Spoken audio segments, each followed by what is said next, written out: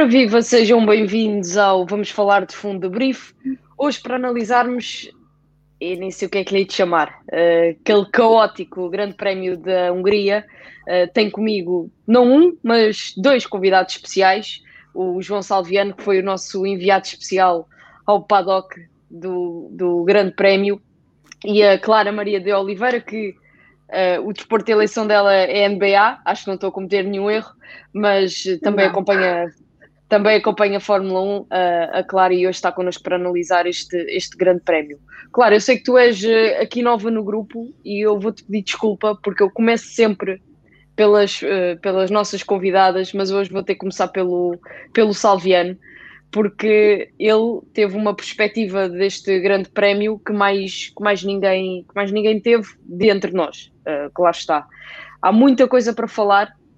Como há muita coisa para falar, eu vou começar pelo início. Antes disso, deixem-me só dar nota a quem nos ouve de que neste momento Sebastian Vettel e George Russell estão a ser investigados porque alegadamente terminaram a corrida com menos de 1 litro de combustível no carro. Isso não é permitido segundo os regulamentos. Aliás, foi visível na transmissão da Fórmula 1 e da Eleven, para quem acompanhou na Eleven, que tanto Sebastian Vettel como George Russell não pararam nas boxes, deixaram os carros a meio da pista, e o caso é mais sério para Sebastian Vettel porque corre o risco de perder o segundo lugar neste grande prémio.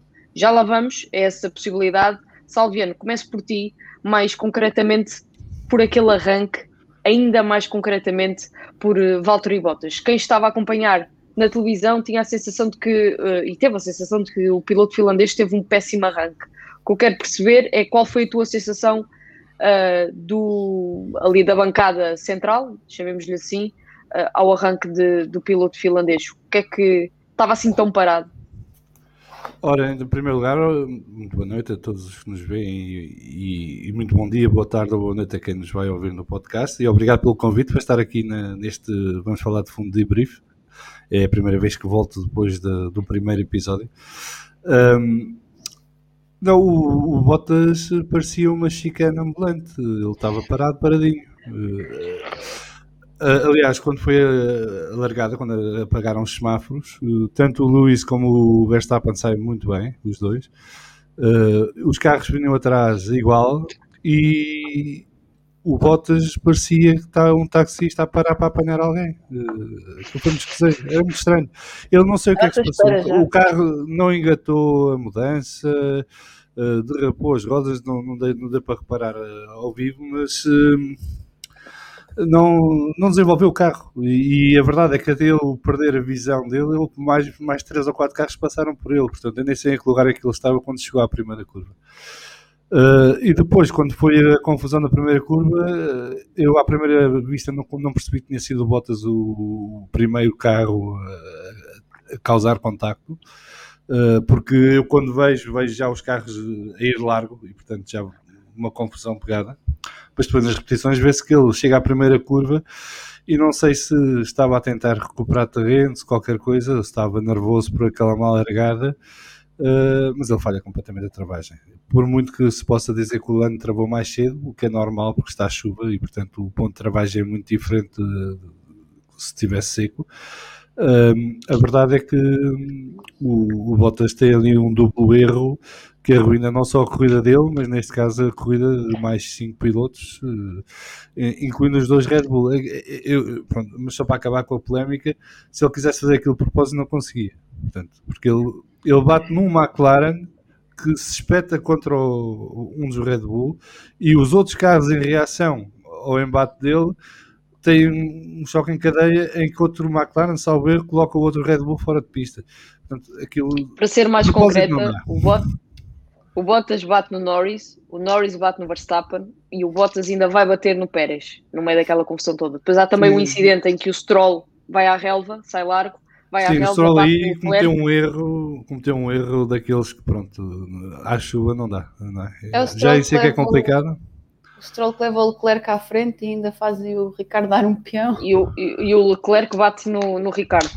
Chamaram aquilo um jogo de bowling ou logo que foi. Eu acho que aquilo, eu quando estava a ver aquele momento, achei que estava numa espécie de carrinhos de choque. Até andei em carrinhos de choque há pouco tempo e fazia-me lembrar aqueles carros todos a levar uns atrás dos outros, parecia mais carrinhos de choque do que bowling, mas pronto. Clara, quando viste o incidente do Bottas, claro que está, não é propositado, achaste que o Bottas ia ser promovida a funcionário do ano ou achas que não? Eu, honestamente, quando vi aquilo, eu não estava nada. Eu vou ser sincera, ainda estava nos Jogos Olímpicos e perdi o início da corrida. E então, quando eu voltei, tive que puxar atrás. O que é que foste fazer? É verdade. Confesso que foi um erro crasso, porque estava a dar os Jogos Olímpicos, a final de 100 metros, e eu. Se calhar pode ser que é um Garoring, é sempre uma pista complicada, mas eu cometi esse erro e tive que voltar atrás para ver, e por isso já perdi um pouco aquele ímpeto inicial de quem viu ao vivo.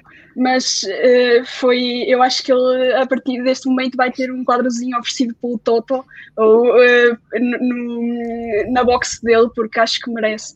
Acho que o Hamilton que lhe vai agradecer este momento. Não, agora falando a sério, eu acho que ele, como o João disse, nunca na vida achou que aquilo ia acontecer, porque foi. Acho que dos anos em que vejo Fórmula 1 nunca tinha visto nada assim. E então, se ele achava que ia fazer aquilo, nunca na vida iria acontecer.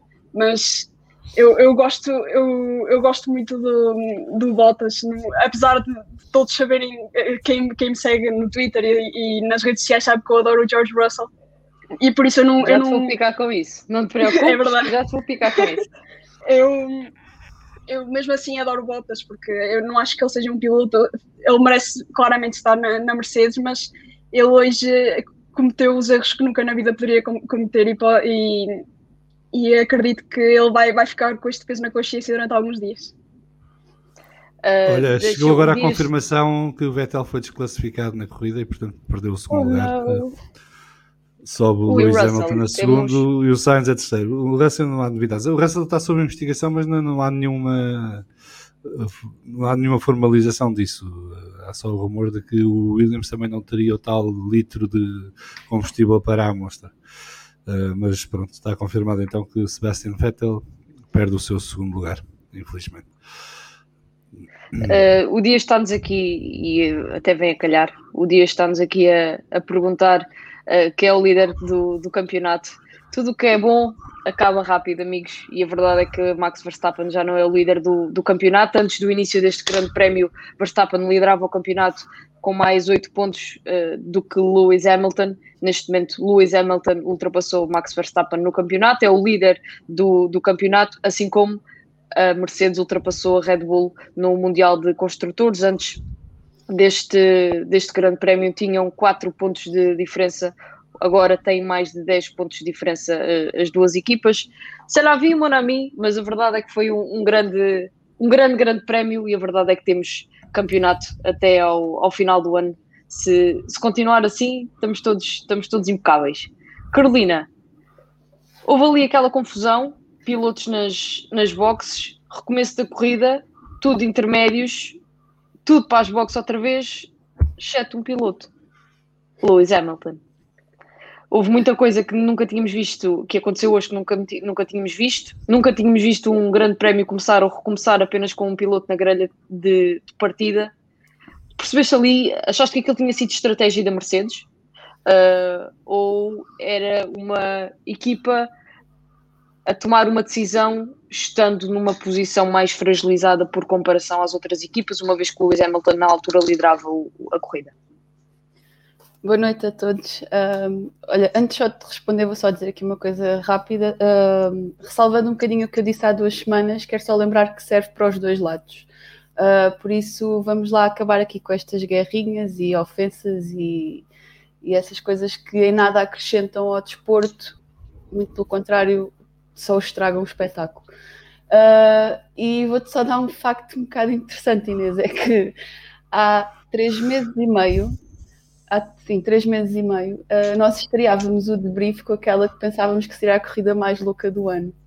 E 3 meses e meio depois estamos aqui a fechar a primeira parte da temporada com aquela que penso eu que seja a corrida mais louca do ano. E se houver alguma Eu já mais não digo nada. Eu já desisti Exato. desse. Se houver Só alguma mandar aqui.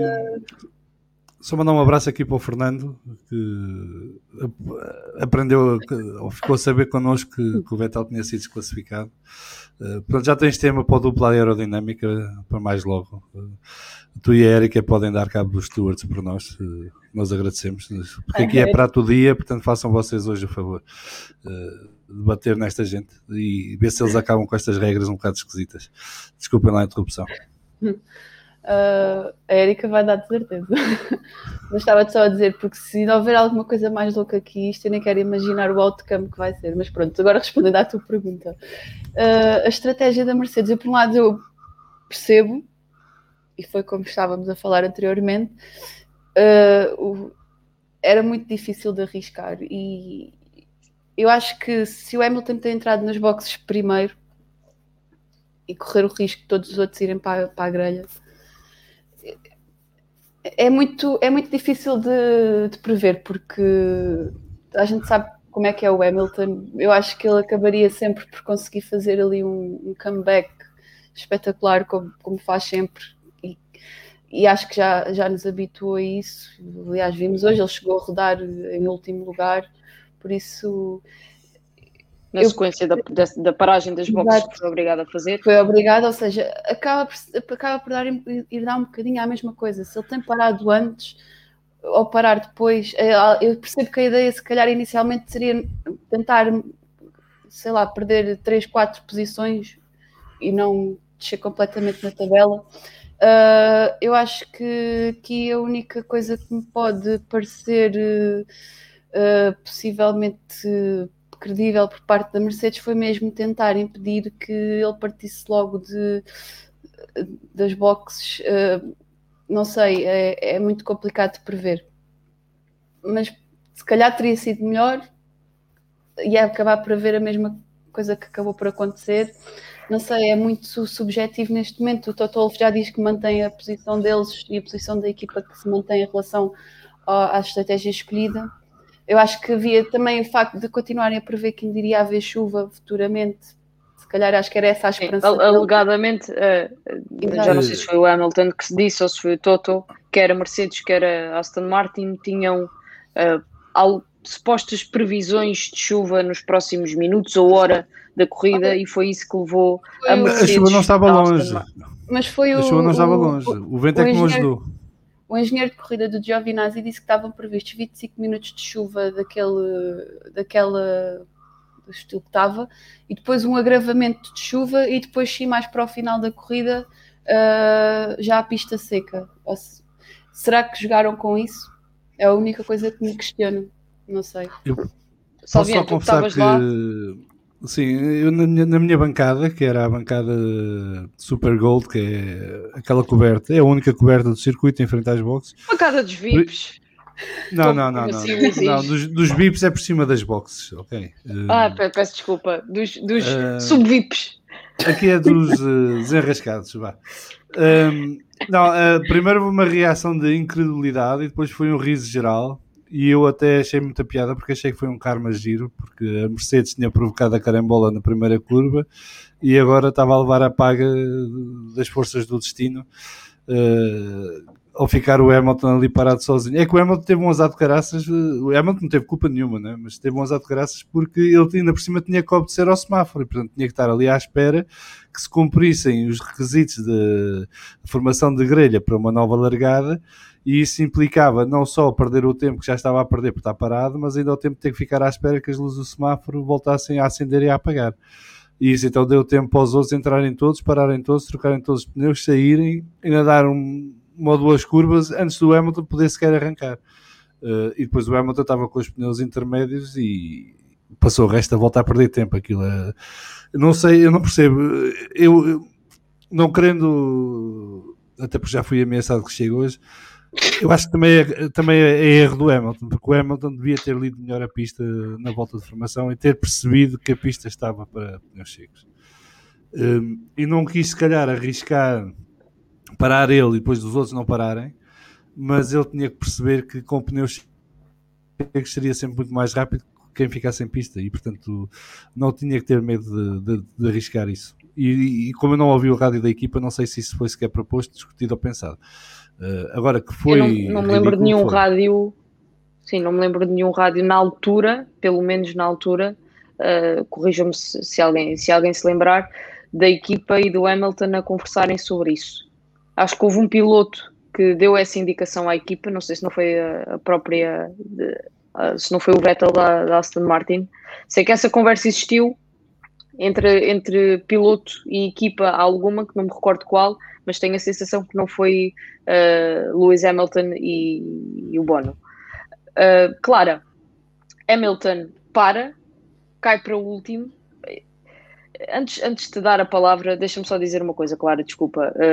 O Verstappen não vai ser quase assunto neste episódio, porque eu, muito sinceramente, e eu partilhei isto no grupo que nós temos do WhatsApp, eu nunca acreditei que o Verstappen acabasse o Grande Prémio, porque os danos que ele tinha no carro eram de facto consideráveis. Eu acho que ele acabou o Grande Prémio um esforço tremendo e mesmo na ânsia de conseguir no limite e no máximo um ponto, ganhar um ponto na luta com a Mercedes, e portanto nunca houve qualquer hipótese ao longo de toda a corrida de o Verstappen se manter à frente de Lewis Hamilton, nem de conseguir anular o undercut da Mercedes.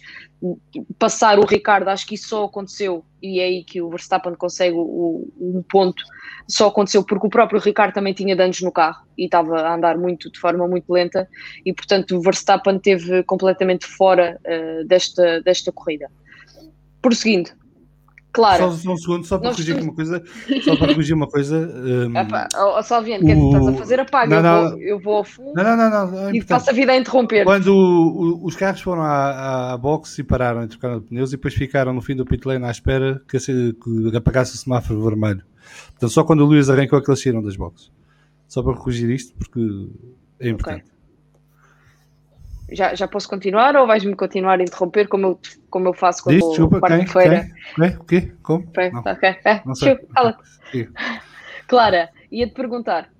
Nós estamos habituados a ver Lewis Hamilton a fazer comebacks de forma muito frequente quando acontece este campeonato, já aconteceram algumas vezes.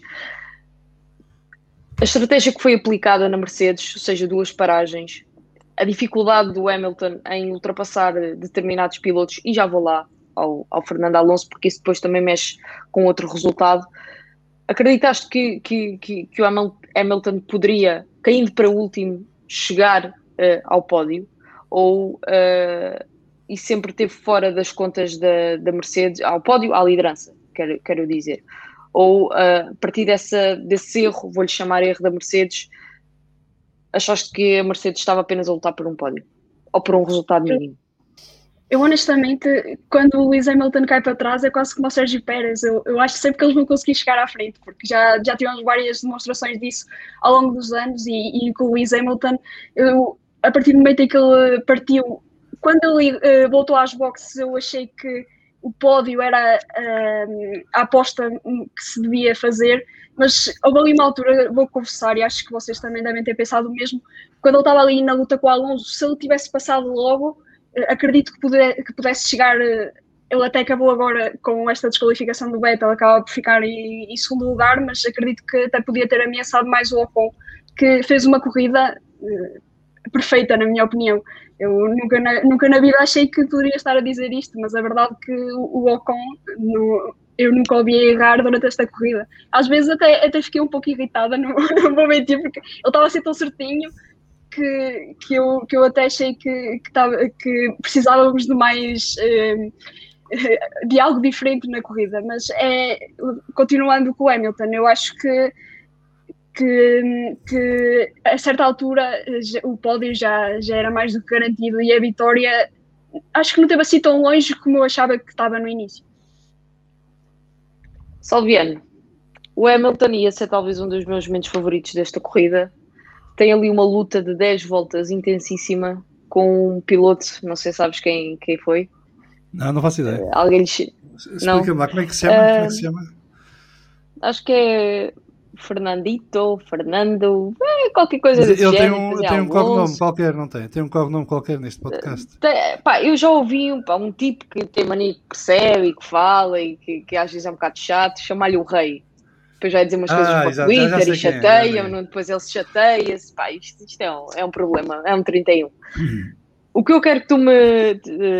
Eu não sei se já tiveste a oportunidade de rever, ou pelo menos rever essa parte da corrida, quase que aposto que sim. Não, eu segui com muita atenção lá porque estava para ver com o ecrã gigante quando eles não estavam a pé de nós. Era um ecrã como deve ser, não era como aqueles. Não era a Portimão, não era aqueles a fingir de Portimão, era uma coisa a sério. Está para os ouvidos, Carolina. Não, e tivemos a sorte, entre aspas, porque também fazia sentido.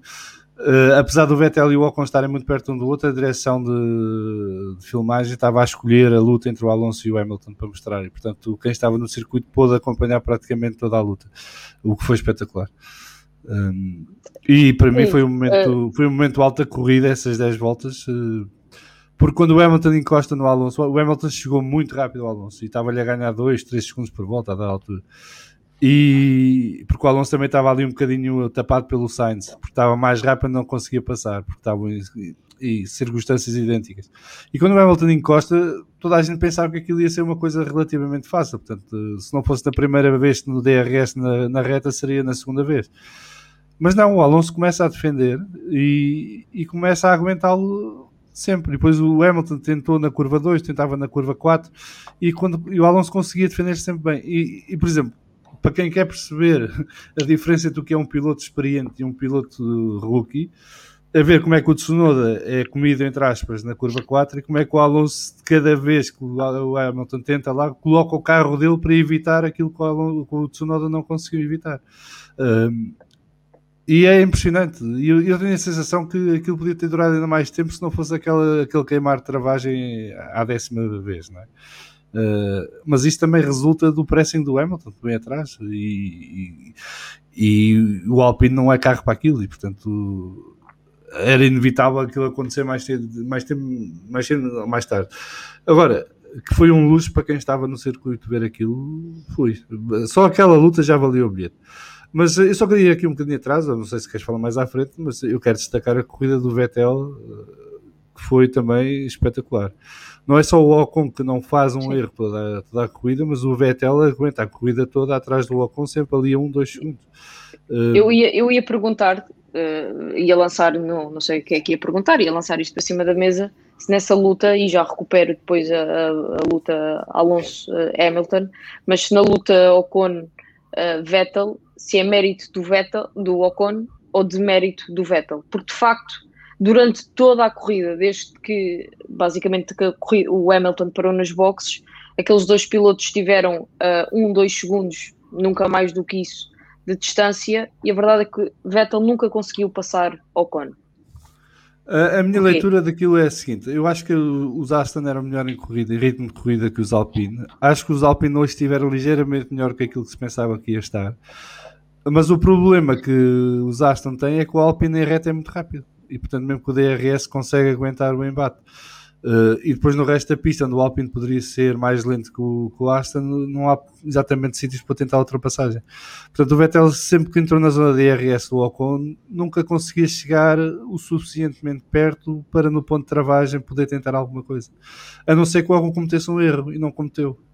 E portanto os dois fizeram uma corrida praticamente perfeita, pelo menos nada de que se tenha notado aconteceu, portanto foram muito certinhos os dois, aproveitaram uma oportunidade única que tiveram neste fim de semana, nesta corrida, de poder chegar ao pódio, e aquilo era tipo relógio suíço, quando passava o Ocon já sabíamos que com 2 segundos passava o Vettel, e foi toda a corrida assim. Quando o Vettel faz o undercut também não tem muita hipótese para fazer grande coisa, porque o Ocon faz uma muito boa volta de entrada logo a seguir, o que diminui logo a vantagem que o Vettel poderia ter, e depois a paragem nas boxes de Alpine também é certinha, não falha, e portanto o Ocon sai meio segundo à frente do Vettel, foi o suficiente. E o Vettel também estava um bocadinho entalado, porque eles estavam claramente, os dois de Alpines, o Vettel e o Sainz, estavam claramente para uma paragem só, depois do reinício da corrida, enquanto que o Hamilton, o Verstappen e outros viu claramente estavam para 2 paragens. E portanto ali o Vettel estava um bocadinho entalado porque não podia parar muito mais cedo, porque a única alternativa seria parar muito mais cedo para obrigar ou a Alpine a mudar a estratégia também, ou quando manter-se na estratégia e o Vettel ganhar depois no undercut. Só que depois não tinha pneus para acabar a corrida. Isso seria ultrapassado por eles na mesma. E portanto o Vettel, no momento em que abre a sua janela de paragem, escolhe aquela volta que lhe parece a ideal, entra, só que isso não vai ser suficiente porque o Ocon responde imediatamente com uma volta boa de entrada, a paragem nos boxes é certinha e ele não ganha o tempo suficiente para fazer o undercut. Isto tem feito o undercut, se calhar o resto da corrida ia ser ao contrário, era o Vettel com 2 segundos atrás, porque são carros muito idênticos. Só que em reta o Alpine é um bocadinho melhor. O único problema na corrida do Vettel foi a mesma paragem nas boxes em que ele perde ali 1 segundo. Não sei exatamente o que é que aconteceu naquela paragem, mas ele perde 1 segundo por comparação por exemplo, a paragem do Ocon faz 3-3 o Vettel e o Ocon faz 2-3. Pois isso ao vivo é quase não se nota. Pois, eu acredito. Foi a única coisa que entre os aliás, dois... ao vivo quase todas as paragens pareceram espetacularmente rápidas. Aquilo é impressionante. Pois, o carro para e já está a sair. Nós aqui falamos 2-3 segundos como se fosse de 1 segundo, como se fosse uma eternidade, e em Fórmula 1 é uma eternidade, mas a verdade é que a olho nu não é nada. Mas para dizer que quem viu pela televisão, esse foi o único momento da corrida do Vettel que a coisa tremeu ali ligeiramente, porque de facto perdeu tempo.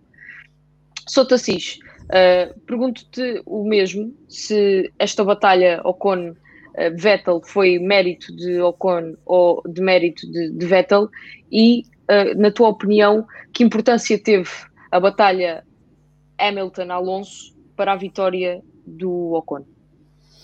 Eu acho que o Ocon aqui já está de parabéns, porque eu vou ser sincera, eu não pensei que ele aguentasse a corrida toda, praticamente toda, em primeiro lugar. E eu acho que é mérito, eu dou um bocadinho de mérito dos dois, porque o Vettel, apesar de ter perdido um bocadinho de tempo nas boxes, as várias tentativas que teve para apanhar o Ocon, não deixa de ser mérito, porque foi muito consistente. O Ocon também esteve brilhante, quer dizer, uma corrida inteira. Eu lembro-me na altura de ver o Ocon a sair em primeiro e pensei, este deve ser, desculpem a expressão, mas o Ocon é o gajo mais nervoso à face da terra neste momento, porque não é todos os dias que um piloto como o Ocon está a liderar uma corrida de Fórmula 1, não é? Lamentavelmente, porque eu acho que todos os que lá estão têm capacidade para isso. No entanto, temos uma realidade diferente, mas também o Vettel também não se pode tirar de mérito, porque fez uma excelente corrida. Foi um espetáculo muito bom de se ver ali a luta entre os dois. E sim, eu acho que o Ocon pode agradecer um bocadinho ao Alonso, e eu agradeço ao Alonso e ao Hamilton porque proporcionaram-me um momento aqui em casa que eu não me lembro nunca da minha vida ter tido com o meu pai, e foi uma coisa linda, e fiquei mesmo muito entusiasmada, e eu não me importava que aquilo durasse até ao final da corrida, porque eu estava a adorar, e espero mesmo que isto se repita mais vezes. Aliás, eu lembro-me no início da corrida de pensar que hoje iríamos ver uma repetição de Ricardo versus Alonso e Ricardo versus Sainz, e acabámos por ter aqui uma troca de posições completamente diferente, ninguém estava à espera, mas esta luta do Hamilton com o Alonso acho que foi o que manteve aquela corrida viva. Eu até me está a dar aqui uma lagriminha no canto do olho, porque foi dos momentos mais bonitos que eu vi da Fórmula 1, para mim, dos que tenho acompanhado assim este último ano e meio, foi dos momentos mais marcantes. Mas pronto, espero voltar a ver, até porque vimos aqui outra vez uma masterclass do Hamilton em overtakes, mas também não era de esperar outra coisa, e tiro o chapéu ao Alonso porque foi o único que deu ali uma luta mesmo renhida, mesmo luta a sério. Eu tinha dito aqui Só dizer que eu tinha dito aqui, acho que até foi no último episódio da quarta-feira, que estávamos a chegar ao ponto crítico para o resto dos pilotos, que é, agora imaginem o Alonso no outro Red Bull, ou agora imaginem o Alonso no outro Mercedes, e isto vai começar a ser insuportável muito boa gente ali, porque o Alonso com o Alpine começa a fazer coisas que outros com carros bem melhores nem sonham. Relembrar que o Alonso chegou a rodar em primeiro lugar, atenção.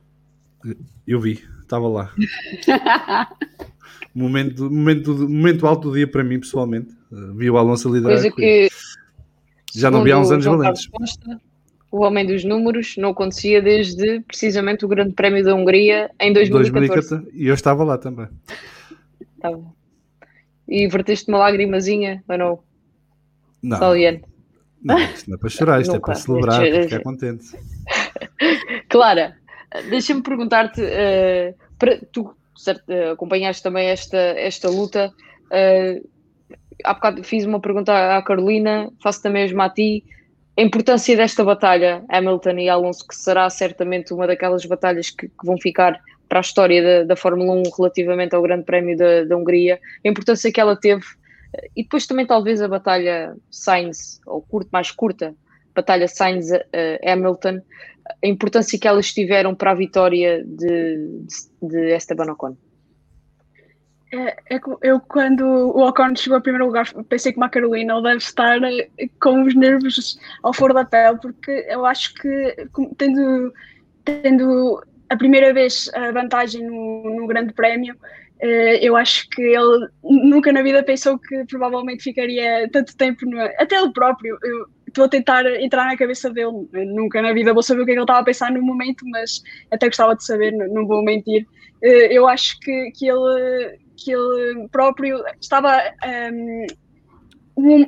queria aproveitar o momento da melhor forma, e a partir do momento em que começou a ver que provavelmente ninguém o conseguia passar, e nós vimos depois nas entrevistas que ele deu no fim, ele dá completamente o mérito ao Alonso, aquele abraço que lhe deu, diz tudo. Acho que foi dos momentos mais bonitos que eu vi na Fórmula 1 nos últimos anos, porque a alegria do Ocon foi a alegria do Alonso e vice-versa.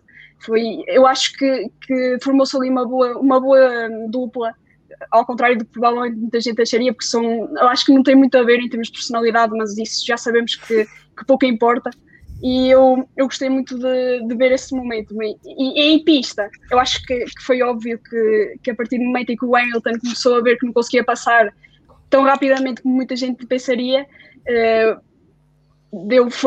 foram sendo as rolhas para o Ocon ganhar cada vez mais vantagem e acabar por vencer.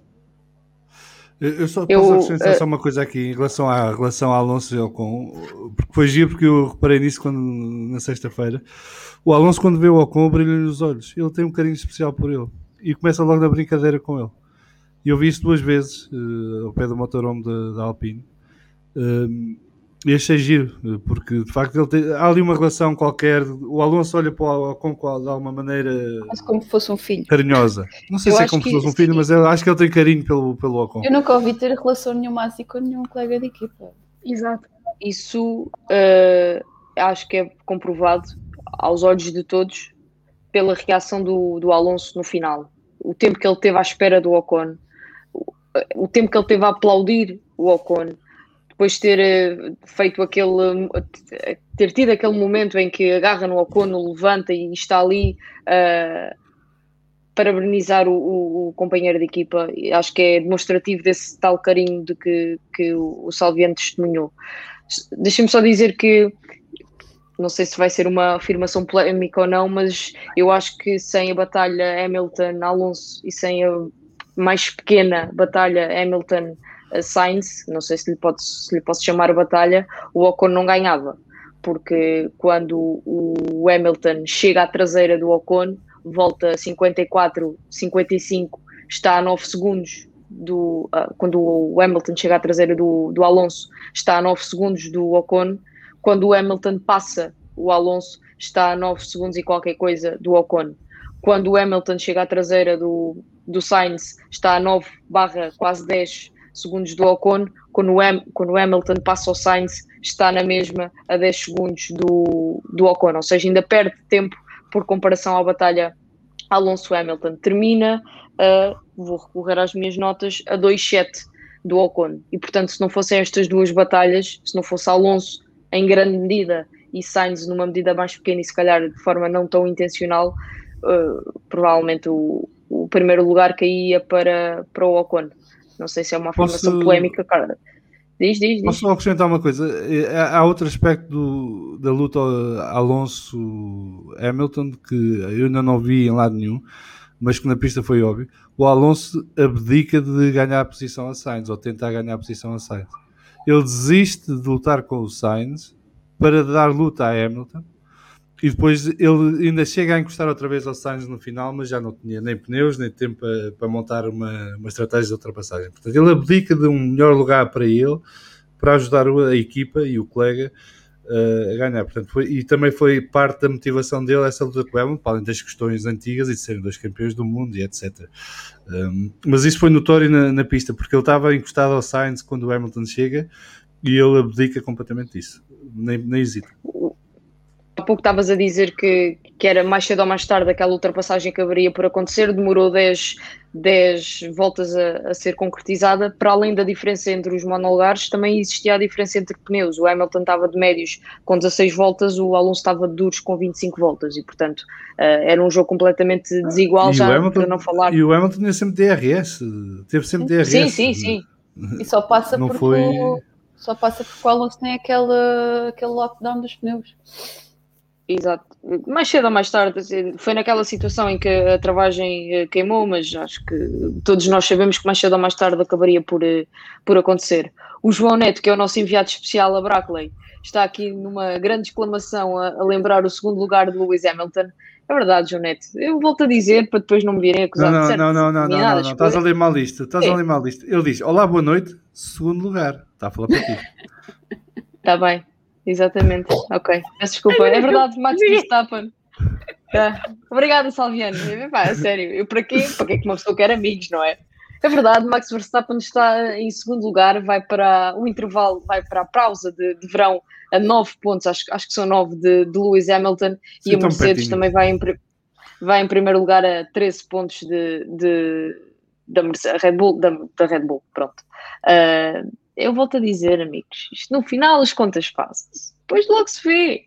O que interessa, e acho que é aquilo que todos nós queremos, é que os campeonatos sejam assim e não como foram nos últimos 5 anos em que a Mercedes dominou sem qualquer espinha.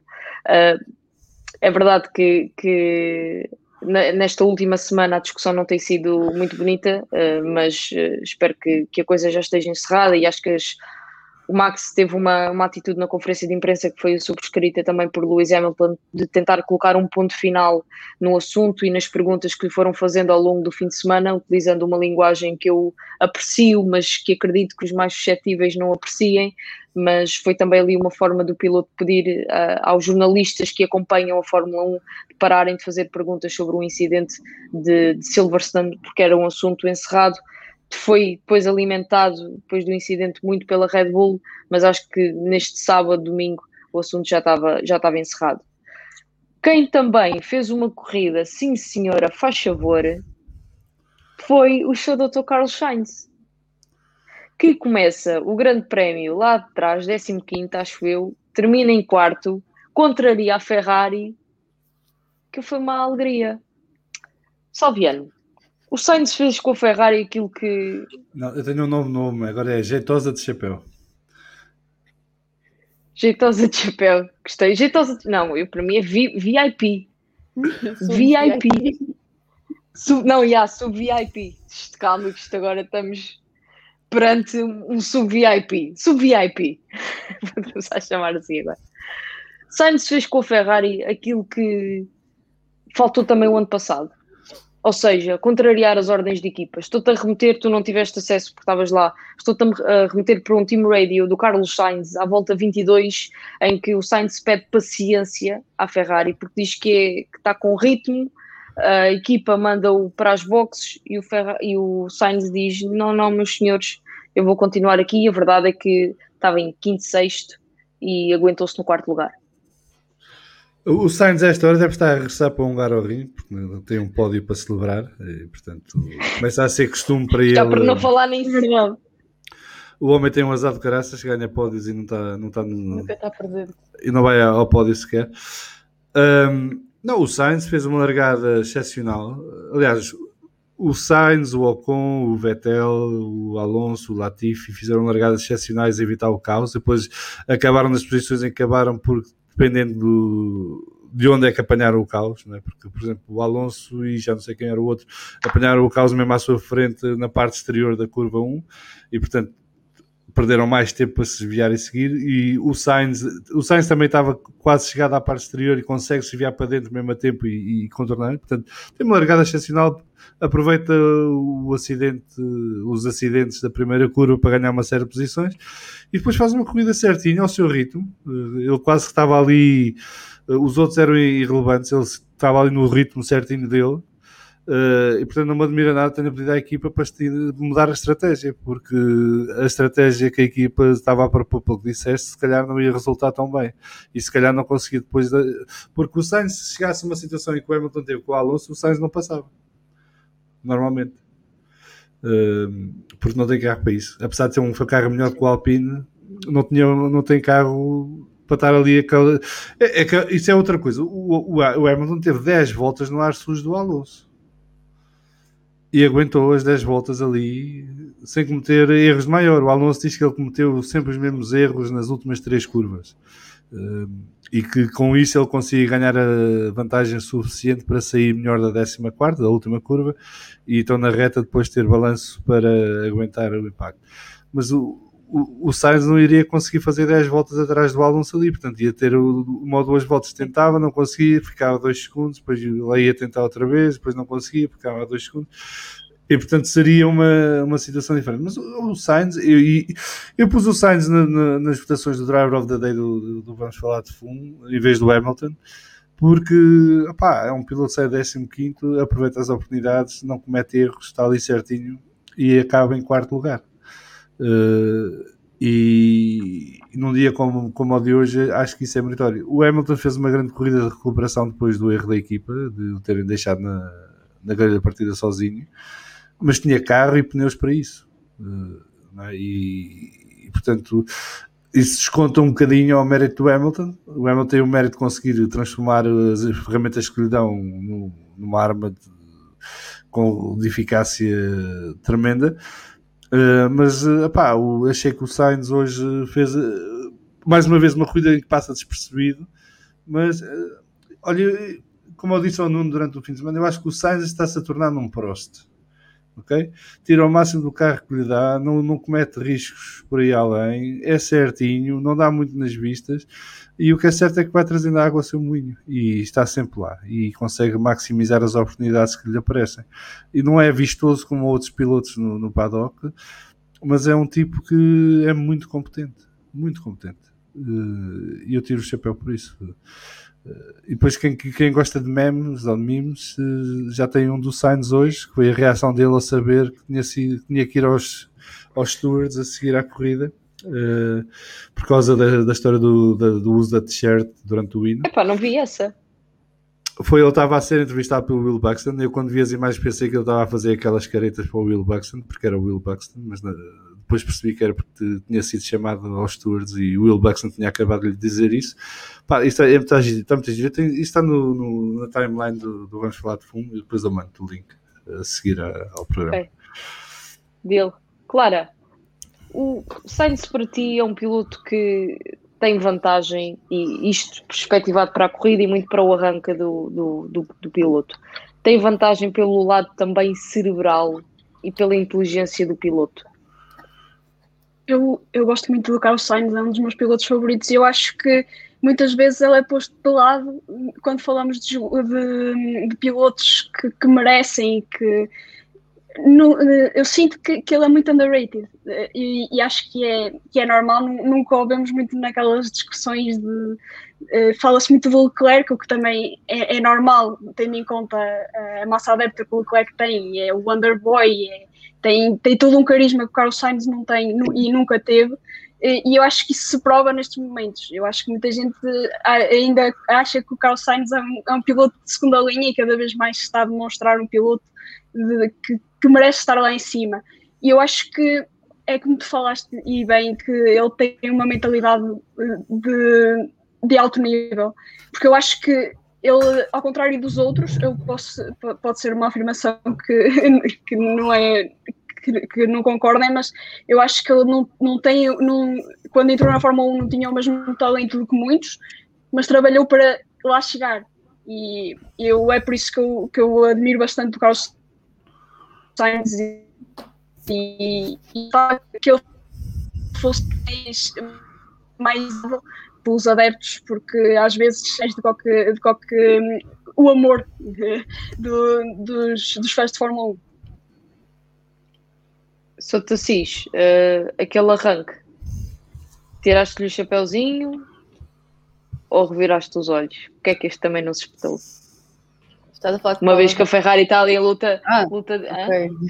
Sainz, uma vez que a Ferrari está ali em luta direta com os McLaren, e quando eu digo que se espetou foi levado na leva dos carrinhos de choque. Olha, eu acho que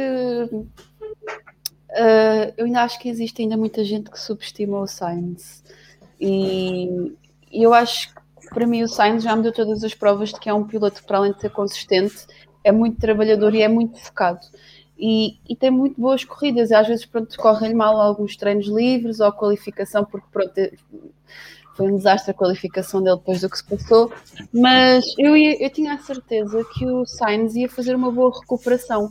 Aliás, não só fez uma boa recuperação, como a Ferrari pode estar grata ao Sainz porque graças ao Sainz, esta luta Ferrari-McLaren e pelo terceiro lugar mantém-se viva e vai-se manter viva para o resto do campeonato, porque eu penso que se a Ferrari não tem pontuado hoje, embora a McLaren também não tenha pontuado, mas que se calhar era mais uma perda muito mais significante para a Ferrari do que para a McLaren.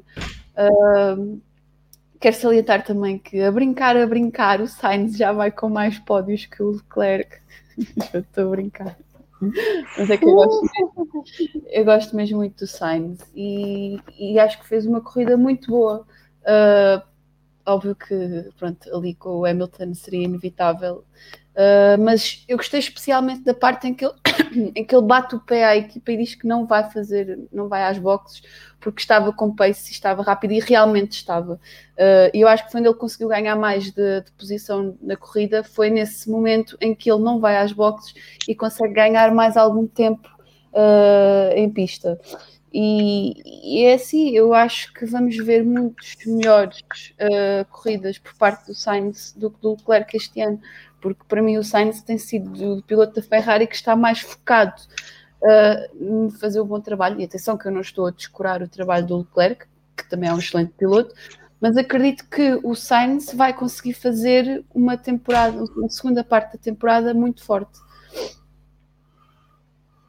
Clara, tu és particularmente fã de George Russell. O Russell chegou a rodar em segundo, o Latifi chegou a rodar em terceiro. Acabaram Latifi à frente de Russell em oitavo e nono.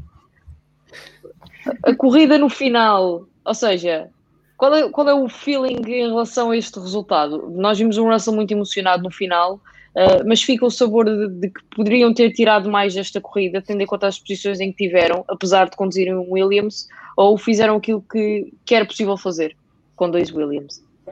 Eu acho que fizeram mesmo o que podiam fazer, porque eu acho que, apesar de tantos acidentes, tendo um dos piores carros da grelha, acho que todos sabemos isso, que muito fizeram, e a partir do momento em que vi o Latifi tanto tempo em terceiro, porque tendo em conta o carro que tem, acho que foi muito tempo, eu parecia que olhei muitas vezes para as voltas que se tinham realizado, e eu ainda sonhei durante um segundo, vamos ser francos, que o Williams ainda podia ficar ali top 6, ali mais ou menos a fazer de rolha entre as melhores equipas, mas mesmo assim eu fiquei muito contente com o resultado, e o Latifi tem tido a vida muito tem sido muito difícil para ele coexistir na Fórmula 1, porque com tantos comentários, até tivemos do Dan Tickton nos últimos dias, ele ameaçou quase o lugar ao Latifi, e hoje foi mesmo o cunho dele a dizer: eu estou aqui e mereço estar aqui, e não é por dinheiro, o que também pode ser, mas isso são outros 500, que eu estou aqui e que mereço estar a conduzir este carro, e que não é ninguém que me vai julgar, e eu gostei bastante de o ver a ter um resultado tão bom. Quanto ao George, é o azar de sempre. Houve ali uma altura em que até achei que ia para trás do Verstappen, não para trás do Ricardo, porque eu já estou habituada ao pior. Já estou sempre à esperinha que fique 11º, 12º, mesmo que tudo esteja a correr para os pontos. E até nós costumamos dizer, eu costumo dizer muitas vezes que durante a corrida não há a palavra pontos cá em casa. E principalmente quando o George está lá à beirinha. Mas correu tudo bem, e eu já estava há muito tempo a querer pontos da Williams, e é uma equipa que eu acho que toda a gente neste momento gosta, porque já não há muitas como esta, e eu acho que a Claire Williams e a velha guarda está toda muito feliz com este resultado, e o choro do George foi mesmo tirou as lágrimas da capota, digamos assim, porque ele já queria isto há tanto tempo, e esperemos que não haja nenhuma desqualificação, que já nem sei o que poderá acontecer, e que seja este o resultado final. O Sir Frank Williams, eu gostava por acaso de ter a possibilidade de ver a reação dele e também da família Williams, que neste momento já não detém a Williams, na reação a estes 6 pontos conquistados pela Williams por Nicholas Latifi e por George Russell hoje. Quando tu estavas a falar, claro, eu estava a ser vítima de bullying por parte do nosso enviado especial, a Brackley, João Neto, que me estava aqui a pedir para relembrar quem é que lidera o campeonato.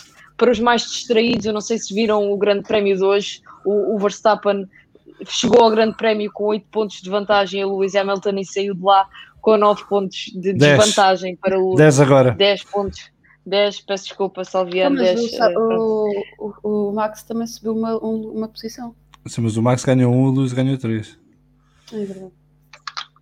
10 pontos de vantagem. São 11. 11 pontos. Este gajo é craque. Bem, enfim. 11 pontos. Não queres dar mais? 12. 13. Não, são 11. Não, estava em 9. O Luís acabou de ganhar 3 pontos com o segundo lugar. Antes da decisão do Vettel estava o Max, em 6. Isto ainda não desqualificar o Ocon também. Antes da decisão do Vettel estava em 6? Sim. Então se estava em 6 está em 8 agora. Não é 9? Não, porque o Luís ganha 3, mas o Max ganha 1. Epá, pronto, olhem, amigos, companheiros que nos ouvem, que nos vão ouvir. Lewis Hamilton lidera. Parafraseando o Toto Wolff, parafraseando o Toto Wolff, nada com DNF não resolve. Está bem, até logo. Lewis Hamilton lidera o campeonato do mundo, assim como a Mercedes, são os líderes do campeonato durante o período da pausa de verão. Vamos ver se a Red Bull depois consegue resolver essa situação e colocar aqui, devolver um pouco a normalidade. Não, estou a brincar. Espero que haja luta até ao fim, muito sinceramente. O Gil Rocha agora diz-nos aqui que os pneus duros no Mercedes fizeram milagres. Milagres fez o Bottas. Sei que o Bottas fez um grande milagre. Enfim, estou a brincar. O Bottas até teve uma semana bastante bom.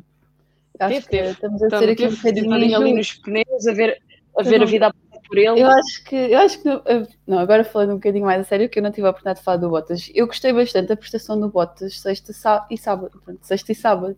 Acho que ele esteve bastante bem e parece que as coisas estão a acalmar um bocadinho lá dentro.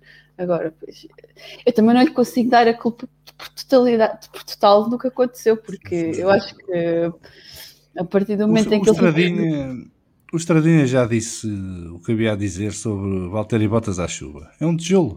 Pronto, o rapaz à chuva não dá. Tijolo com rodas. Aliás, Valtteri Bottas, o ano passado, bateu no Grande Prémio a minha memória é uma desgraça, mas bateu num grande Turquia. prémio Turquia. Turquia bateu recorde de peões em pista. Portanto, Na Turquia apanhou uma volta do colega, não foi? Ficou uma volta do Hamilton na Turquia? Acho com a que brincadeira dos peões. Pela quantidade de peões, acredito que sim. Sim, bateu ali o recorde mundial. Salviano, durante várias semanas falámos aqui do Mr. Saturday, que hoje chegou a rodar em segundo e depois de repente perde posições. Esclarece-me se foi obrigado a ceder essas posições e dá-me a tua opinião. Eu, pela percepção que tive em casa, ainda não li nada que contraria esta percepção. Houve ali um problema qualquer e ele perdeu de uma assentada só 3 ou 4 posições. Eu sei que na volta de lançamento ele reduziu muito a velocidade e teve que ceder várias posições, mas eu não sei porque é que foi. E na altura no circuito pensavam que era um problema mecânico, que o carro teria algum problema. E depois a corrida seguiu, já não liguei, mas ele ficou ali no 7º ou 8º lugar, atrás do Alonso, logo a seguir. Portanto, ele teve que dar ali algumas posições por alguma razão, mas eu não sei o que foi, sinceramente. Na pista o que dizia era que podia ter problemas mecânicos. Pelas posições em que os Williams tiveram, ou seja, segundo Russell a certa altura, Latifi terceiro a certa altura, chegaste a esperar mais do resultado final? Não. Ou de facto estes Williams estavam condenados, por assim dizer, entre aspas, a acabar ali à porta dos pontos? Olha, há uma coisa que me assola... À porta? A entrada? Mas só para ver se vocês me podem ajudar. Quando a corrida começa, o Latifi está terceiro e em poucas voltas há um fosso de 10 segundos entre ele e Vettel. Era o Latifi servido de tampão, certo? Não aconteceu nada. Eu já ia-te perguntar isso, sim. Ia-te perguntar isso a seguir. Que há pouco estávamos a falar do papel de Alonso Hamilton e Hamilton Sainz na liderança vitória de Ocon. Latifi, a certa altura, está de facto a fazer esse papel de tampão. E essa vantagem acho que chega aos 15 segundos. Sim, abre-se ali um fosso enorme entre os dois da frente e o resto. Mas o que eu não percebi foi como é que o carro que vinha atrás era o Tsunoda ainda por cima. É que nem sequer era um piloto que tivesse a capacidade de... ok, já sei o que aconteceu com o Russell. Tenho aqui um enviado especial do paddock que está-me a passar a informação. Ele tentou ser chique esperto e passar uma série de pilotos com o semáforo vermelho no pit lane. E depois na volta de lançamento teve que os devolver as posições. Pronto, está esclarecido. Porque de facto foi um bocado estranho. Foi na pista, não deu para perceber. E depois, aquele carro tinha morrido e tinha ressuscitado no espaço de 10 segundos, ou então teria sido essa a justificação, e de facto é. Foi aquela situação que até começaram a dizer que ele estava com problemas porque o carro começou a abrandar e depois de repente... Sim, ele perdeu 3 ou 4 posições de uma assentada. Eu também tinha ficado com a sensação que se tinha passado alguma coisa com os motores e assim, pronto, já está. É sempre isto. Não, mas foi obrigado a devolver posição. E de facto, sim, Salviano, para retomar aquilo que estavas a dizer, o Latifi estava a servir um bocado de tampão. Um bocado não, bastante de tampão entre Ocon e Vettel e os restantes. Sim, e eu pensei que fosse uma questão de tempo alguém o passar, mas o Tsunoda nem sequer chegou a estar perto, até à paragem nas boxes. Pelo menos na reta da meta não tentou nenhuma vez. Assim, nem me lembro se chegou a ter DRS, é capaz de ter tido, mas não me lembro de ter chegado não ter estado perto. Nisso. E depois Sainz e Alonso, que estavam atrás, estavam mais interessados no seu ritmo de corrida e de gerir os seus pneus, já tinham na cabeça deles a tal estratégia de parar uma vez só e não parar mais do que isso, e nem sequer forçaram muita coisa, e portanto Alonso obviamente não tinha grande interesse em forçar o ritmo porque queria que o Ocon ganhasse vantagem, mas o Sainz não se chegou perto do Tsunoda, o Tsunoda não chegou perto do Latifi e aquilo ficou por ali. Agora, eu acho que eu quando vi o ascendente, a carambola, quando a corrida recomeça, eu acho que os Williams vão ficar no top 10. tivesse certeza. Até porque o Verstappen tinha o carro em muito mau estado e não tinha capacidade de recuperar posições. Portanto, o Verstappen não tinha a capacidade para fazer aquilo que o Hamilton fez. O carro não dava. O Verstappen teve preso atrás de um ase, por amor de Deus. Não mas conseguia passar o carro via-se nos pontos de travagem que aquilo estava muito complicado. Sim, mas por essa razão. E se calhar o Max também merecia um driver of the day pela forma como aguentou a corrida até ao fim e ainda conseguiu pontuar, porque aquele carro parecia estar em muito mau estado. Mas isso é o sinal é uma marca dos campeões, não é? Não desistir e acreditar, e tudo faz diferença. É uma das coisas que eu aprecio muito no Alonso, por exemplo, que é esta crença de que as corridas são até à bandeira de xadrez, tudo pode acontecer e nós temos é que estar em pista e dar o máximo possível para poder aproveitar as oportunidades. A certo momento a Red Bull ainda ponderou tirar o Max da corrida, porque aquilo não estava mesmo fácil. Ele tinha o carro cheio de fita cola. Não estava mesmo fácil. Fez uma corrida a NASCAR. Sim, mas Fez uma corrida a NASCAR. Nem mais. Mas pronto, na altura no circuito, nas bancadas, o que diziam do Russell era que poderia ter um problema mecânico e por isso é que estava a 6 posições. Mas depois, quando a corrida arrancou, ele correu com eles, eu achei estranho. Portanto, está agora esclarecido. O Russell faz uma boa corrida, mas também, pronto, é daquelas coisas. Ele, no dia em que pela primeira vez pontua pela Williams, o colega fica à frente. E portanto. Nem aí tem sorte. É isso, quer dizer, no dia em que ele poderia brilhar finalmente porque pontua com o Williams, o colega faz mais pontos do que ele e fica à frente dele, e é o Latifi, não é? Quer dizer, portanto, os média britânicos puderam fazer um bocadinho de festa, mas tiveram que ser mais comedidos, porque toda a gente se ia lembrar, mas olha que o colega fez mais, e também foi a primeira vez, e portanto, e até eu caí um bocado no engode, porque eu dei os parabéns ao Russell sem perceber que o Latifi tinha feito mais, ou sem me lembrar, e depois lá tive que corrigir no Twitter, não, o Latifi também fez pontos hoje, e o Latifi fez uma corrida excepcional. O mais grave disto tudo é que o Latifi termina à frente do Russell, mas só falam no Russell. Pois, à frente do Russell, é que isto para mim ainda é tipo. Aquilo estava a festa toda feita para o Russell, não é? Para o Latifi. Portanto, depois a malta só vê os confetes a dizer Russell e os balões a dizer Russell, e depois nem se lembra que o Latifi estava lá. O Latifi nem tem fãs. Para Olha, mim, mas fico contente. O importante disto tudo é que, passados 2 anos ou 2 anos e meio de Williams sem pontuar, não, 18, 19, sim, quase 2018 foi o Lance Stroll e o Sérgio Sirotkin que pontuaram a última vez. Os dois carros. Passados estes 3 anos, a Williams volta a pontuar com os 2 carros. Ou seja, é que nem é um, são os 2. Não, mas não, pelo menos já pontuaram. O Kubica fez um ponto, por exemplo, bateu o Russell, curiosamente. Sim, mas eu estou a falar deste dupla, o Latifi e o Russell. O Latifi fez uma corrida muito competente, pelo que eu vi. Teve certo aí no seu ritmo, não vi nada fora do sítio. A corrida do Russell passou um bocadinho despercebida, para ser sincero, porque a da altura, pronto, quando estamos a ver ao vivo no circuito, por muito que tenhamos o ecrã gigante, a da altura os carros que estão a passar à tua frente são irrelevantes, porque estás a seguir outras lutas que estão a dar no ecrã, ou porque estás à espera que venham os carros que tu queres ver mais perto, porque se vais chegar no DRS não vai, se está perto o suficiente, se não está.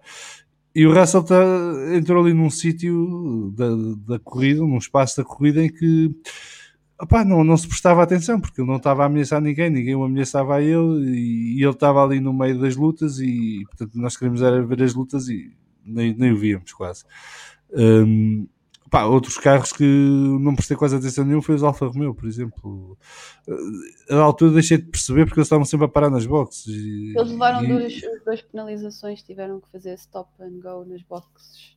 Ok, isto foi uma coisa que passou o Kimi provocou o abandono do Nikita por um unsafe release Sim, isso eu vi a repetição. Isso eu vi a repetição. Isso também é muito azarfo para o Mazepin, que hoje era um dia que ele podia pontuar.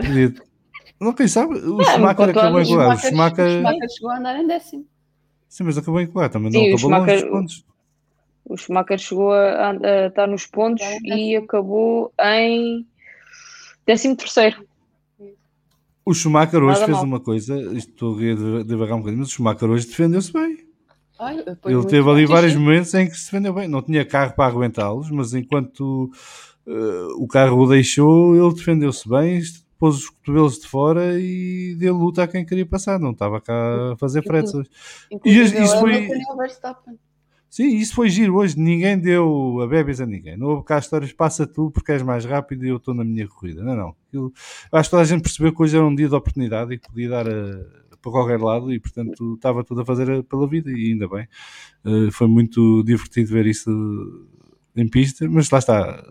As únicas trocas de posição que houve por ordem de equipa foi da AlphaTauri, o Gasly com o Tsunoda. Sim.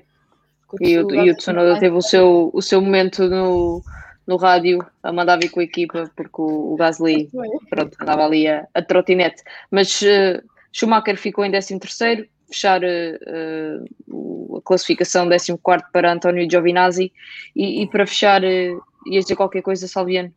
Não me interrompeste? Não, falaram em rádio e eu queria-vos perguntar porque é que o Hamilton estava sempre a falar no rádio. Porque aquilo estava sempre a aparecer. Estava sempre a aparecer durante o diagrama todo o do Hamilton prémio, no rádio. Das duas, uma, ou o Hamilton é um ótimo ator, ou durante todo o Grande Prémio ele foi um piloto completamente perdido. Ele não sabia nunca exatamente desde a que volta estava.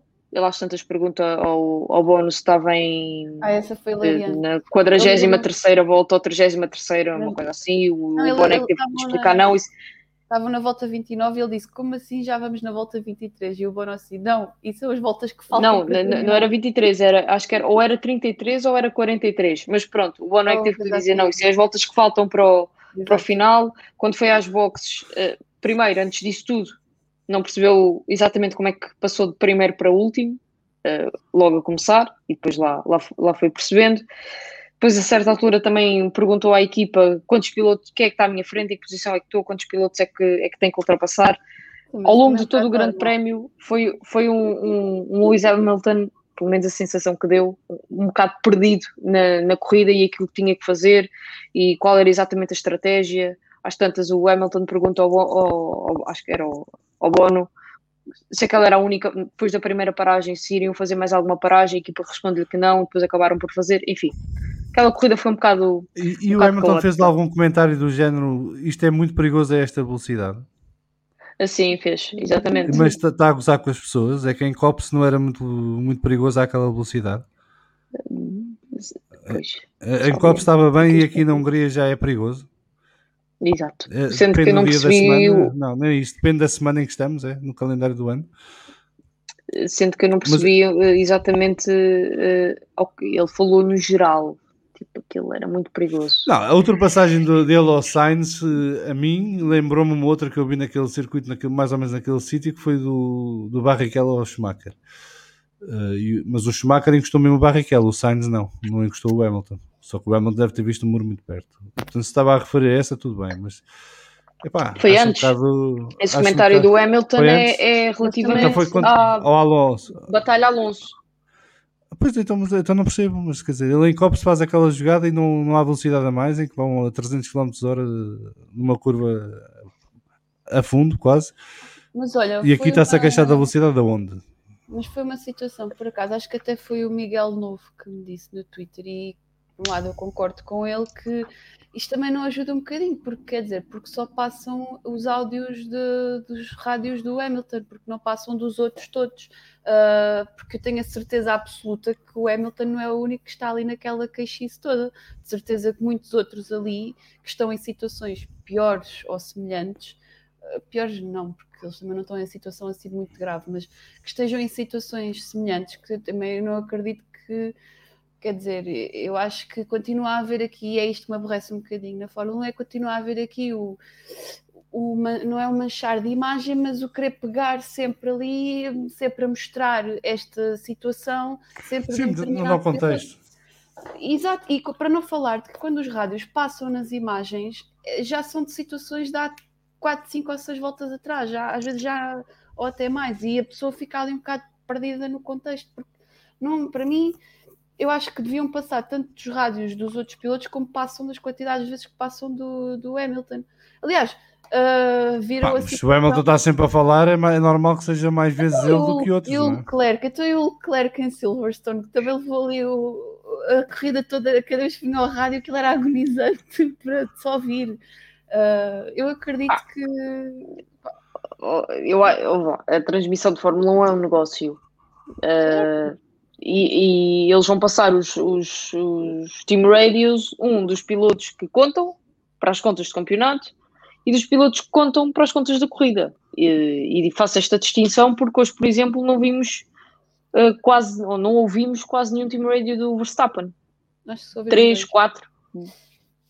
Ouviu-se quando ele ultrapassou o Ricardo durante 70 voltas, e eu não acredito que o Verstappen tenha tido durante 70 voltas 2 comunicações de rádio com as equipas. Claro que há umas que não podem passar, isso é certo. Por exemplo, eu gostava mais de ter ouvido as comunicações de rádio do Ocon quase a corrida toda, a saber que vai em primeiro e as voltas que faltam e o Vettel a aproximar-se dele. Eu acho que para mim não houve bastante interessante de se ouvir, porque quer dizer, não houve comunicações do Ocon. Não houve comunicações. Eu não me lembro ao longo das 70 voltas, comunicações sobre essa situação que estás a colocar. Não houve comunicações do Ocon nem do Vettel. Olha, eu liguei a transmissão da F1 TV e fui ver o onboard do Alonso. Já não me lembro em que volta foi. E estava a ouvir algo, e ouve-se nas transmissões onboard da F1 TV, ouve-se algumas comunicações entre eles. E o Alonso também estava ali lixado da vida, porque basicamente foi a situação. Ele pôs a corrida dele para trás e estava-se a defender do Hamilton e também estava ali. Ele também não estava, digamos assim, contente com a situação, porque ele também queria fazer a corrida dele e viu-se ali naquela encruzilhada de ter que deixar de fazer a corrida dele. E como também ouvi as comunicações rádio do Gasly, porque também fui ligar coisa, eu também não estava muito contente assim. Houve ali uma certa altura que ele não estava assim muito contente. Eu acho que deviam, ou das duas, ou reduzem a quantidade de vezes que passam as transmissões do Hamilton, porque, óbvio que o Hamilton é uma figura importante na luta pelo campeonato, mas temos que, ou então selecionam melhor, porque acabam por criar, porque lá está, porque isto só vai gerar confusões desnecessárias, que é, já está a choramingar e não sei o quê, e depois comentários que geram mais comentários, que acabam aqui em guerrinhas, como eu falei, desnecessárias. É só essa a minha... Não, eu fiquei surpreso por haver este comentário em concreto. A esta velocidade isto é muito perigoso. Mas o que é muito perigoso esta velocidade? Eles andam sempre a esta velocidade, porque é que hoje é diferente? Eu acho que foi uma situação em que eles chegaram a estar ali wheel to wheel e dá ali uma sensação que se tocam, mas eles não se tocam. Mas foi tudo muito rápido. Foi à saída da curva, não me lembro qual, mas sei que provavelmente a 4. Acho que provavelmente que sim. Mas há ali uma situação que eles parecem mesmo que, até acho que foi o Oscar que disse que houve contacto, mas não houve. Mas dá mesmo essa sensação, porque foi tão perto, poderia ter acabado mal para os dois neste caso, porque se eles se tocassem mesmo ali, se calhar tinha acabado mal para os dois. Mas é que eles chegaram ali a rodar mesmo os dois wheel to wheel, até mais do que uma vez. Mas aquilo foi... Mas já agora, o que é que o Hamilton fez quando estavam wheel to wheel mais que nesse momento? Levantou o pé, não foi? Houve uma parte em que levantou o pé. Pois há 15 dias não levantou. Mas houve outra que não levantou. Pronto. A primeira vez no meu recado, depois quarta-feira posso continuar. Mas ele a primeira vez não levantou o pé. À segunda já não quis arriscar e depois houve já para o final, aí 2 ou 3 voltas antes dele realmente ultrapassarem, que ele desistiu de atacar o Alonso nas curvas. Deixamos essa análise mais fina. Só para dizer que a Aston Martin vai... Já vou aí. Já vou aí, Salviano. Deixamos essa análise mais fina para vamos falar de fundo na quarta-feira em direto às 7. Para fechar este debrief, o Duarte Amorim diz-nos aqui que a Aston Martin vai recorrer da decisão da desqualificação de Sebastian Vettel por alegadamente não ter 1 litro de combustível no carro no final da corrida. Clara, pergunto-te, na sequência destas 2 informações, 1 da decisão de desqualificar Sebastian Vettel, 2 da decisão da Aston Martin de recorrer, se afinal de contas a Fórmula 1 é tipo Fórmula E. Tens que andar a poupar combustível, senão arriscas-te a ser desqualificado. Eu vou ser honesta, Eu ia dizer que já vejo Fórmula 1 há uns anos e eu nunca tinha visto, posso estar enganada, posso me ter esquecido, mas acho que nunca tinha visto uma situação destas. Eu não sabia que se tinha que chegar com 1 litro à meta, mas há sempre um espaço para aprender. É daquelas regras que nós, se calhar, não percebemos muito bem porque é que existem, mas é mesmo, acho que para a amostra, para ver se os combustíveis estão conforme aquilo que devem estar. E faz sentido ou não, Salviano? Um piloto ser desqualificado por esta razão? Isto é daquelas coisas que, se fosse eu a escrever os regulamentos, era a equipa que era penalizada e não o piloto. Mas isso sou eu. Olha, o piloto não tem culpa. Havia aí um comentário no início que dizia se isto era por causa da situação da LGBT ou se era mesmo por causa... Não, porque o Luís também falou muito sobre o assunto e tomou partido, e o Luís agora acabou de ser promovido a segundo lugar com isto, portanto era um bocado... Eu sei que este governo daqui não é grande espingarda, mas também não são tão burros, portanto isto não se passa nada com isso, e ainda bem que tanto o Luís como o Sebastian, especialmente o Sebastian, foram tão vocais sobre isso.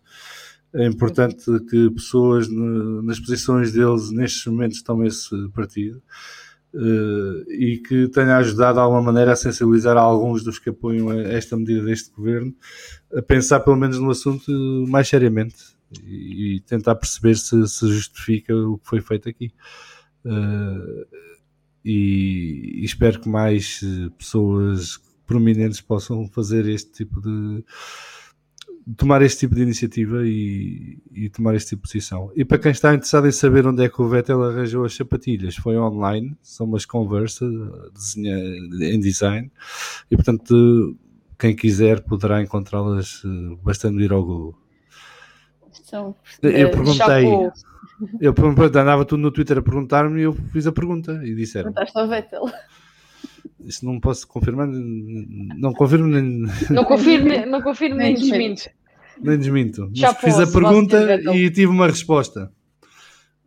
Sim, o Vettel, muito bem, todo o fim de semana. Chapou ao Sebastian Vettel pela posição que tomou ao longo de todo o fim de semana num país que aprovou uma lei anti-LGBT, e chapou também ao Lewis Hamilton por todo o trabalho que tem feito, não só relativamente também aos direitos LGBT, porque também se pronunciou sobre isso, mas na luta antirracismo, e a todos os pilotos que se têm associado a essa luta, que não tenham dúvidas, se não fosse desencadeada por Lewis Hamilton, certamente que não existiria nesta dimensão que existe na Fórmula 1.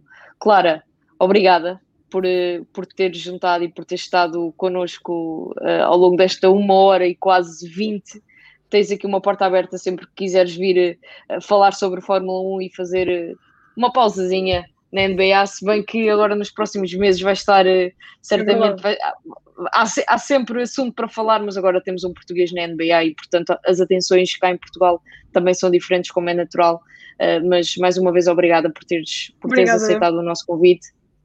Salviano, volta quando quiseres, sub VIP. Foi uma grande honra ter-te neste nosso espaço com esse chapéu, e depois de uma experiência que eu sei que tu nunca vais esquecer. Sim, Salviano agora está a apontar para... Está a mostrar o chapéu assinado por Fernando Alonso, seu nome também conhecido por Rei. Obrigada, amigo, por teres estado cá a contar-nos também. Só dizer uma palavra no final. Já disse no Twitter que este grande prémio foi provavelmente a corrida mais louca que já vi ao vivo, e a melhor experiência que tive ao vivo é um grande prémio.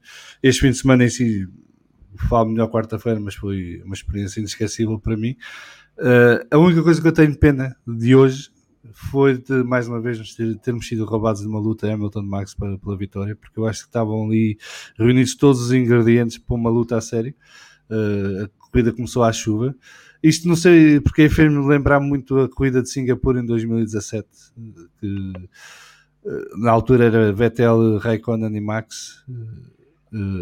Singapura à noite, chuva, tudo um ambiente elétrico, toda à espera de finalmente vemos ali uma corridaça daquelas, e depois na primeira curva ficou lá a metade dos carros, e hoje mais uma vez na primeira curva ficaram metade dos carros, e fomos privados disso. Só tenho pena disso. De resto, acho que foi uma daquelas corridas que daqui a 20 anos vamos estar todos a contar aos nossos netos e a falarmos entre nós, porque aconteceu tanta coisa boa e tanta coisa má, e graças a Deus ninguém se aleijou, portanto nisto não temos mais memórias, mas acho que é daquelas corridas que vale a pena rever rapidamente, nos próximos dias, quem tiver tempo, porque vão querer falar dela muitas vezes daqui em diante.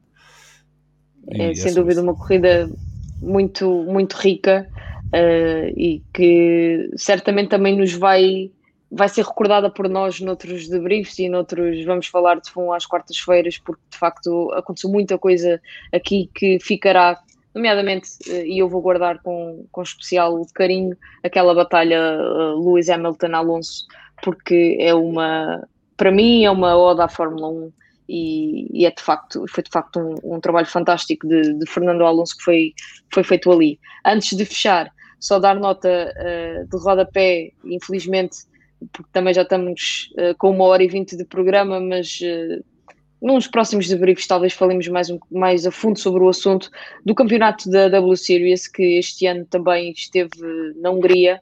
Jamie Chadwick dominou dominou todo a W Series, quer na qualificação, quer na corrida, fez a pole position, venceu a corrida de forma bastante confortável e neste momento é a líder do campeonato da W Series.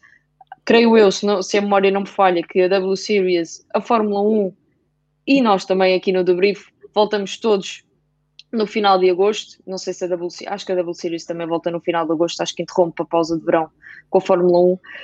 Voltamos todos no final de agosto para o Grande Prémio. Antes de dizer Ai, que a Carolina quer falar. Fizeram isto no outro dia. Me interrompe. Fizeram isto no outro dia da quarta-feira. Antes de ir embora, eu acho que ainda não disseste aqui muitas vezes hoje quem é que está em primeiro lugar do campeonato. Lewis Hamilton, antes da pausa de verão na Fórmula 1, Lewis Hamilton lidera o campeonato do mundo de Fórmula 1, bem como a Mercedes lidera o campeonato de construtores. A Mercedes tem mais de 10 pontos por comparação à Red Bull. Lewis Hamilton tem mais 9, 10, 8, não sei exatamente, ainda não fiz as contas por comparação ao Max Verstappen, que segue no segundo lugar. Foi uma primeira parte de Mundial de Fórmula 1 muito boa, sobretudo em comparação aos anos anteriores, aos últimos 3 anos, 5 anos, já o disse aqui. O que espero, e acho que todos nós esperamos, é que daqui para a frente e quando o campeonato retomar, que os grandes prémios sejam igualmente competitivos e que tenhamos luta pela vitória e pela liderança do campeonato do mundo até o último grande prémio, se for possível, como se costuma dizer, até à última volta do último grande prémio, que haja essa luta entre Lewis Hamilton e, ao que tudo indica, também entre Max Verstappen. São pelo menos os 2 pilotos que estão mais bem colocados para isso. Meus amigos, como sempre, foi um gosto. Voltamos no final do mês de agosto para fazer a análise do Grande Prémio de Spa. Até lá, boas férias para quem ainda não foi de férias, bom trabalho para quem já foi de férias e já não volta de férias, sempre com saudinha. Foi mais uma vez um gosto.